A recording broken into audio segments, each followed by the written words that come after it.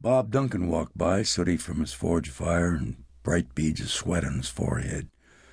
Mrs. Monroney's voice lifted over the edge of town. "Supper! Jubal!"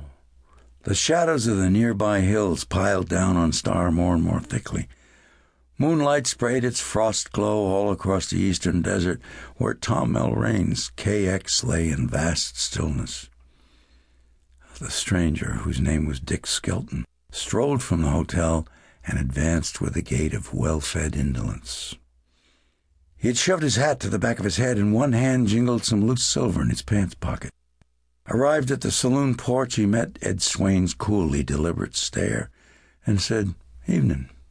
It was, Thibault considered, a soft voice and a deceptive one, and it seemed to throw warning through Ed Swain, whose shoulders cut an aggressive block against the saloon's lamplight.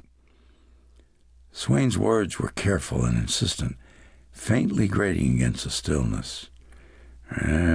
"Just on the travel?" Skelton said approvingly, "Nobody's fooling you, mister." Amusement threw its quicksilver flash across the sudden stretch of his lips. He went into the saloon, Ed Swain following. Thibault waited a moment before he hoisted himself from the chair and tracked after them. He went behind the bar, waiting with both his fat hands on the counter. "On me," said Ed Swain. Skelton drawled, "To drown the memory of a sad supper." Thibault put out the bottle and glasses, lifting his eyes in time to see the way Ed Swain's glance bit into the stranger. Swain caught the scent of something here that cocked his nerves and made his expression strict. Dick Skelton poured himself a drink, poising the glass in his left hand, and waited for Swain to follow suit. There wasn't anything said for the moment, not until the drink had been swallowed. Then Skelton murmured, "On me." Swain shook his head and said, "No offense, one's my limit." Skelton said, "What's the ranches here?" "KX." "What?" Ed Swain's eyes had been lowered to the bar.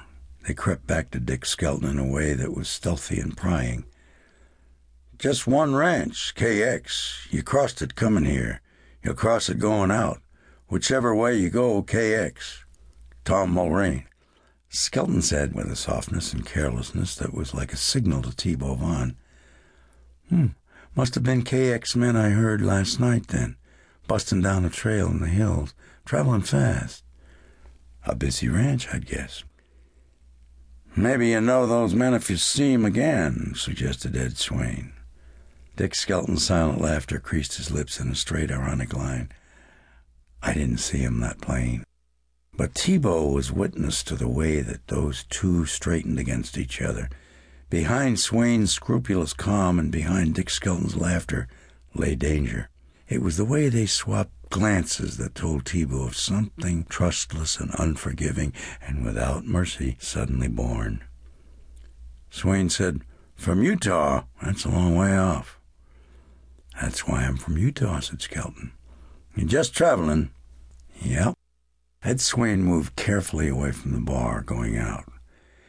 Thibault Vaughn reached for the glasses and rubbed them round and round with a towel, listening to Swain's steps strike back toward the store. Skelton had both his arms on the bar. He had his face, sharp and serene and unstirred, tipped toward the bar. He kept tracing something along the wood with his finger. Watching that finger move, Thibault saw what it was. KX. Somebody came out of Swain's store and trotted from Star. Skelton's finger paused and stayed that way until the muted echo of that horse died on the hill trail. Thibault turned his back to Skelton, replacing the glasses, and turned again. And then shock ripped through him. He hadn't felt like that for 30 years. Skelton's eyes were on him, round and cold and wicked, like the black muzzles of a shotgun. "What the hell's the matter with this town?" Thibault said, "Oh, if you're just traveling, what do you care?" Skelton said, "That's right," and walked to the porch. Somebody else was advancing along the walk at a slow, light step. Dick Skelton's head turned a little, and Thibault heard a girl's voice say in an easy, teasing tone, "Hello." And then Helen Mulroney appeared on the porch and held her head up to Dick Skelton.